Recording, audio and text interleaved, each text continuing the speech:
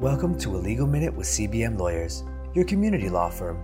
To stay up to date with commonly asked questions for family law, wills and estates, business law, and more, visit cbmlawyers.com to learn more.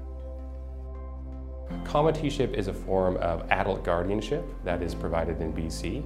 It's ultimately determined by the Supreme Court of BC upon the application of someone who wants to help make decisions for a loved one or even a friend who can no longer make decisions for themselves. There are actually two types of comiteeship in BC. There's comiteeship of the person and comiteeship of the estate.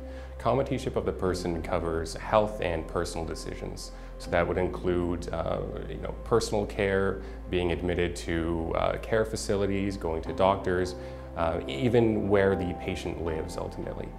Comiteeship of the estate is equivalent to a power of attorney. It covers legal and financial decisions, so taking care of expenses, garnering income from the estate, even transferring or selling properties.